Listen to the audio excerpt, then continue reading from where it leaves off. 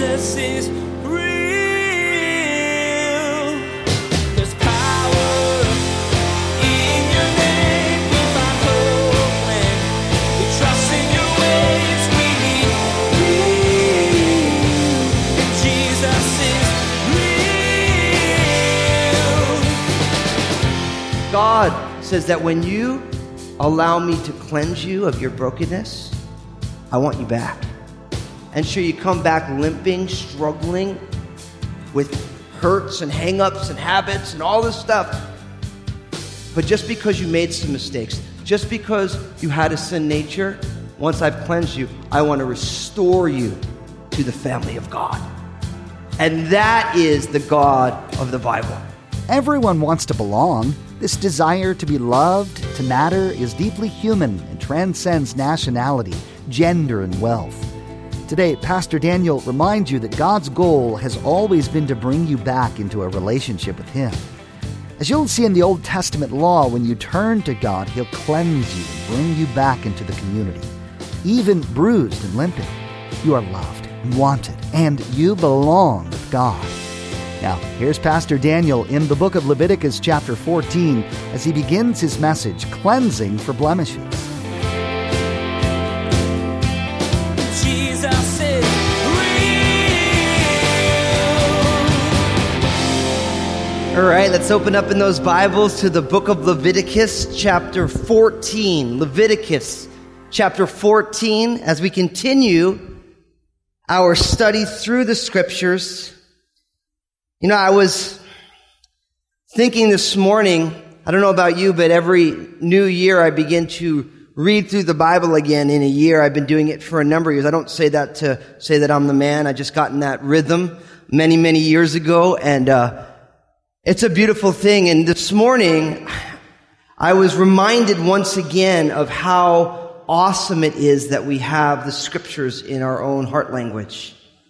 That God loved us enough to say, I'm going to give you my word that you can partake of it and be nourished by it. And it's very easy in a culture like ours to take it for granted. Well, I don't like that translation. I like this translation. And, you know, I don't like this thing and that thing. And I like reading it on my phone. And, you know, and then you're reminded that there's over 2 billion people on the globe who don't have access to God's word in their own heart language.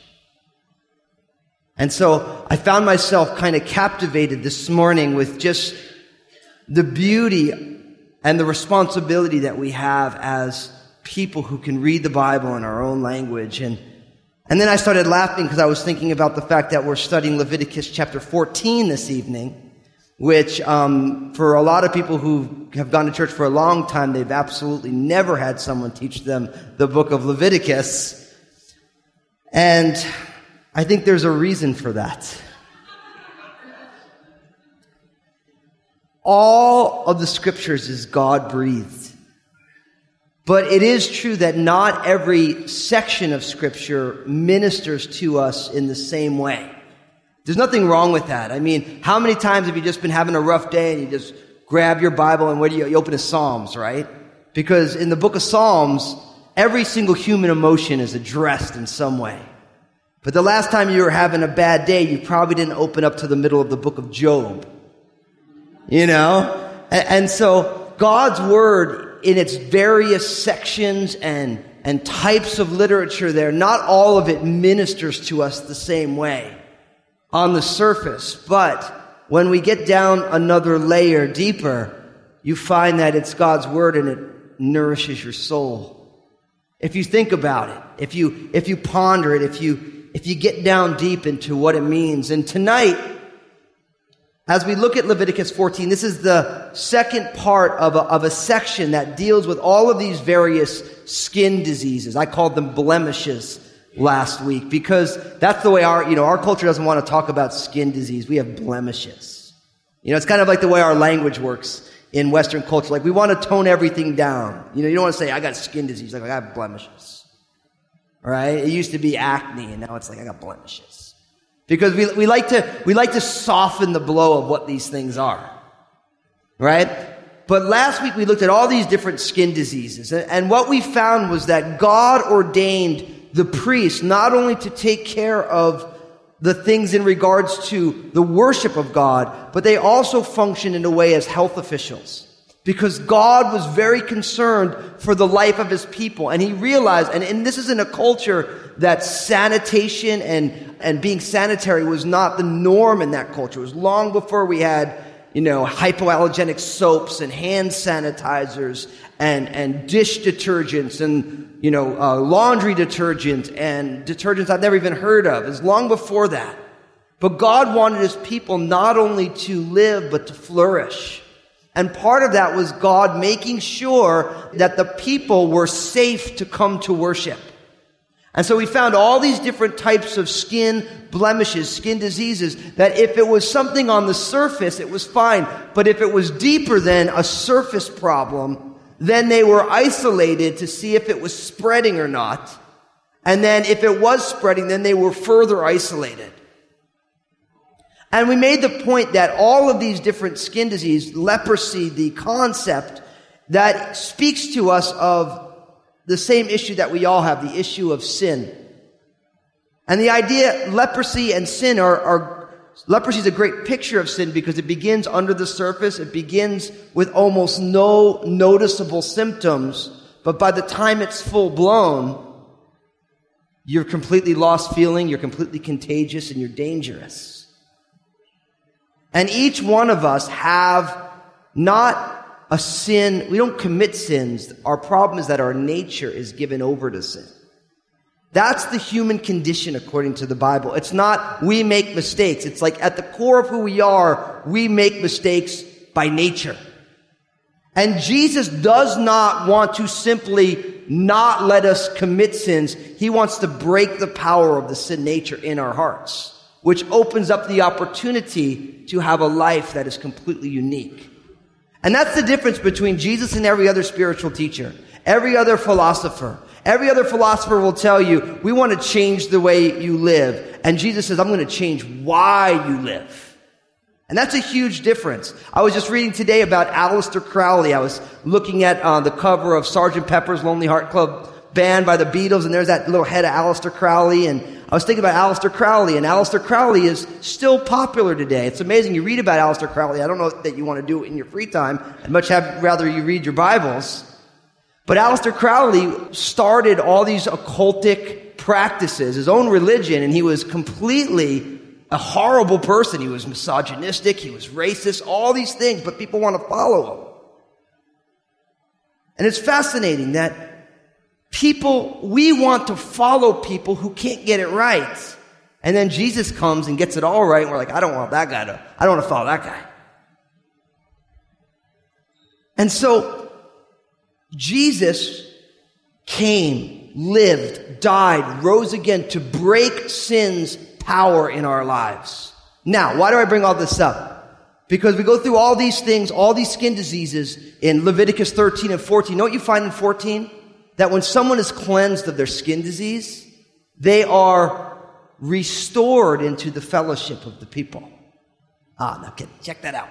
God will separate people because of what's inside of them, but God's ultimate goal is to restore people back to the covenant community. And that's a huge thing. Because for most of us, when someone wrongs us, we write them off. They're gone. Sayonara. But God says that when you allow me to cleanse you of your brokenness, I want you back. And sure, you come back limping, struggling with hurts and hang-ups and habits and all this stuff. But just because you made some mistakes, just because you had a sin nature, once I've cleansed you, I want to restore you to the family of God. And that is the God of the Bible. That is the God of Abraham, Isaac, and Jacob. That is the God who sent Jesus. Because God was not content to leave us separated because of our rebellion, but Jesus came to restore us. And many of us in here today, many people watching online, check it out, you've experienced that you were a leper, you were unfeeling, you were lost in your rebellion, and God came and got you and said, I'm going to put you back into the family. And that's what Leviticus 14 is about. It's not only about, we inspected you. You got some issues. You are isolated. It's after those things get dealt with by God. Now you are reintegrated into the family of God. And that's why Leviticus 14 is a gorgeous chapter. Because it reminds us that our God is a restoring and a restorative God. That God, although sin separates us, God wants to bring us back, bring us home, restore us, to restore the years that the locusts have eaten, to bring back what we squandered. You think about the prodigal son as a classic example of this from Luke's gospel. Remember the son, he wanted his inheritance early, even while his father was alive. He didn't want to live in his father's house anymore. He said, Dad, give me my portion of the inheritance. And the father said, okay, gave it to him. And the son went off and he blew it all. He squandered all of it. And he ended up, after all of the parties were over and all the money was spent, he ended up feeding pigs, which for a young Jewish man was as bad as it got. As bad as it got. That was the worst possible job. And he's there and he's starving and he's looking at the piggy food, the pig pods. And he's lusting after them because he's so hungry. And then it dawned on him, in my father's house, the servants eat better than I'm eating right now. And he had an idea. I'm going to go back. I'm going to go home. And the whole way home, he's rehearsing his script. This is what I'm going to say to my dad. Dad, I'm not worthy to be your son. I squandered everything. I screwed everything up. I'm not your son. Just let me be a servant. And you guys remember what happened, right? The father is sitting, looking at the hillside. He sees his son come up. And the father gets up and he books to his son. You got to realize in that culture, men didn't run. Kind of a lot like today. You know? Men did not run. A wealthy leader of a family was not going to run anywhere. Right? And the father gets up, and before the son can get anything out, the father falls on him and kisses his neck and starts calling, hey man, kill the fatted calf and get this guy a shower, man, and give him some new clothes and put a ring on his finger. My son who was dead is alive again. He was lost. He's found again. And that's exactly what God has done for each one of us, those of you who find yourself in Christ today. Just like that prodigal son, we took the inheritance, we got this life, and we squandered it, we wasted it. And at some point we thought to ourselves, we need to go back to our Father. And what's funny is when you come back to the Father, he doesn't say, well, listen, man, yeah, you wasted everything I gave you. Yeah, you could be my help, you know. No. He throws a party. He rejoices that you're home. That's what Leviticus 14 is about. It's about people who were completely isolated from God, completely isolated from the community of faith, being restored. And God makes provision for restoration. And if you're in here today, or you're listening online, or, you know, and you're just thinking, there's no way God would accept me back again. I'm here to tell you that that's not the voice of your loving Father. That's not who He is. He loves you and He knows everything about you. He's not afraid of you. He's not afraid of your mistakes. He's not afraid of your rebellion. He knew all about it. Jesus became all of that at the cross. And He conquered it. So come home today. Come home today. God has made provision for you to come home. Now, let's see how it works out in the lives of these people who have these illnesses that have separated. So Leviticus 14, verse 1. Then the Lord spoke to Moses, saying, "This shall be the law of the leper for the day of his cleansing. He shall be brought to the priest, and the priest shall go out of the camp, and the priest shall examine him. And indeed, if the leprosy is healed in the leper," verse 4, "then the priest shall command to take for him who is to be cleansed 2 living and clean birds, cedar wood, scarlet, and hyssop. And the priest shall command that one of the birds be killed in an earthen vessel over running water. As for the living bird, he shall take it, the cedar wood, and the scarlet, and the hyssop, and dip them and the living bird in the blood of the bird that was killed over the running water. And he shall sprinkle it 7 times on him who is to be cleansed from the leprosy. and shall pronounce him clean, and he shall let the living bird loose in the open field. Now, notice what happens. When somebody who has been diagnosed with this skin disease, and they're out of the camp and they find that they've been healed, they call for the priest, and notice the priest leaves the camp. He leaves the camp to go meet them. Why? Because they're outside the camp for protection. They don't want the disease to spread, so they're isolated outside the camp. But notice that the priests of God go outside the camp to go meet the people who are isolated on their own turf. Now, obviously, I'm going to make an application for that. Because brothers and sisters, if you're here tonight, if you go to church, if you're born again, you love God, you need to go outside the camp and meet people where they are. And the church lost that along the way. And I'm not saying, the church in general. There was a time when people just, I want to get right with God. I'm going to go to church. The pastor would preach the gospel and people will get saved. And now, when people want to get right, they don't go to church. And the key for us is we need to bring the church to them. We need to leave the safety of our family, and we all do it every day, don't we? We go out into the world, but we want to go and meet people where they are. Right where they are. Now, it doesn't mean we need to sin that we may reach them, but we need to be willing to go on out and say, hey, listen, you should come on back. We're going to be friends. We're going to spend some time together.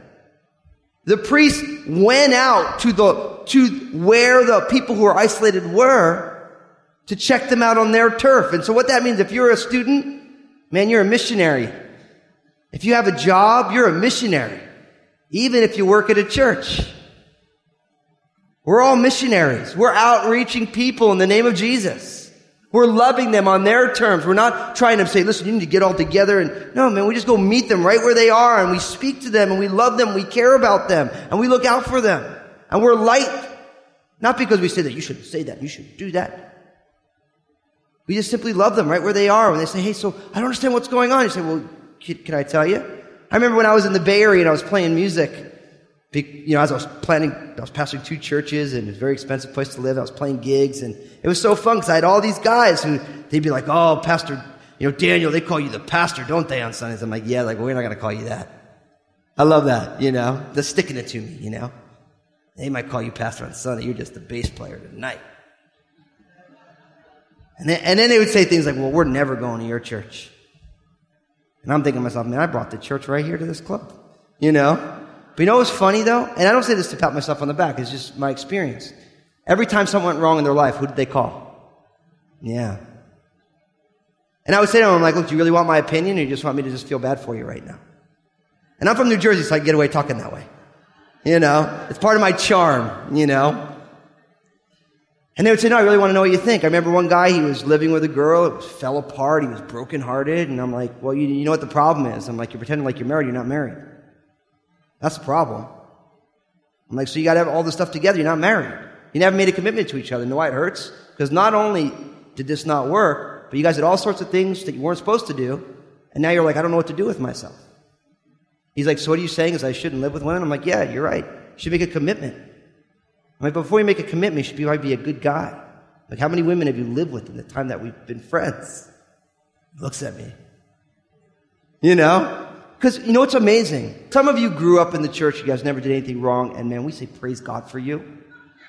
You know what I mean? Like, praise God. Like you're blessed. But I realize that people who grew up in the church, they have their own faith journey. When you grow up around it all the time, it's not always easy to make your faith your own because you're so used to it. Right? But for those of us who didn't spend our upbringing honoring God, the emptiness of rebellion against God. We've all experienced it in our lives, right? Where you're just somewhere and you're like, I can't believe I'm here. This is what I wanted and it's leaving me dry, hanging.